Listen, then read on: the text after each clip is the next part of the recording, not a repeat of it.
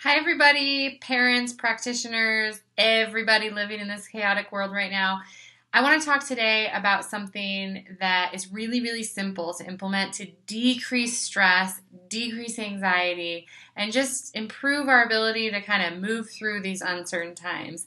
And that is the concept of decision fatigue. So, when we're talking about decision fatigue, we need to understand that basically what that means is I'm having to make a lot of decisions. I'm having to process a lot of things and make decisions all at once for a long period of time.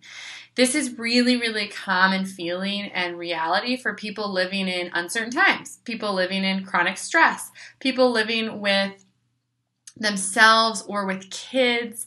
Or somebody in their family who's experiencing some sort of health challenge or behavioral learning or socialization challenge. That in itself creates a lot of stress, and usually long-term stress, and that itself creates a lot of decisions being forced upon us, things, really big decisions, small decisions to big decisions that we have to make all the time. And so one of the things that we want to do to help an individual to decrease their stress in their world, and increase their ability to enjoy and make appropriate decisions, is we want to really simplify areas that we can. We want to control the things that we can control. So one of the ways you can do that, let's say with kids, is we always think, especially in maybe like uncertain times or times when you think that your kids aren't getting what they normally get, and so you feel bad and you want to give them extra stuff, extra experiences, extra toys, extra options.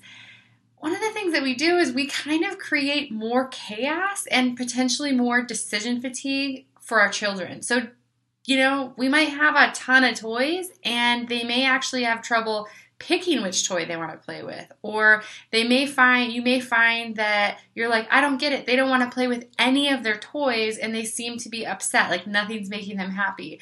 That could be a window into, hey, there are too many options. And we're just living in a time right now when too many options isn't necessarily a good thing.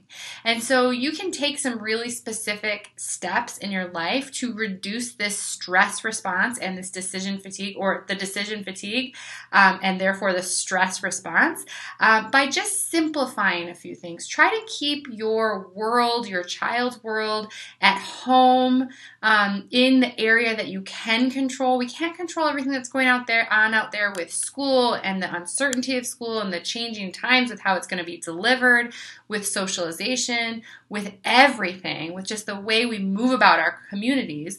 But what we can control to some degree, to a pretty high degree, is what's happening inside our home. So let's try to create some control, create some predictability, reduce decision fatigue. This wouldn't be the time for lots of surprises. It doesn't mean you can't have really fun experiences and new experiences, but make sure you're doing a lot of prediction before those experiences, and try to look where you can in your family life and try to reduce some of the decision fatigue. So for example, instead of what do you want to eat for dinner, it's your lucky day, you get to pick anything you want, which feels like a really big win or surprise or great thing, a reward for your child, you might say, instead of that, you might say, do you want to have tacos or do you want to have pizza?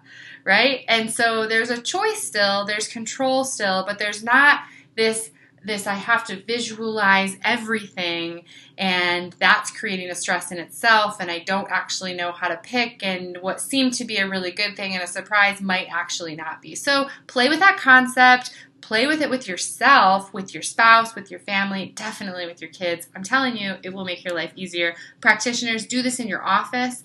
Teach your patients to do this.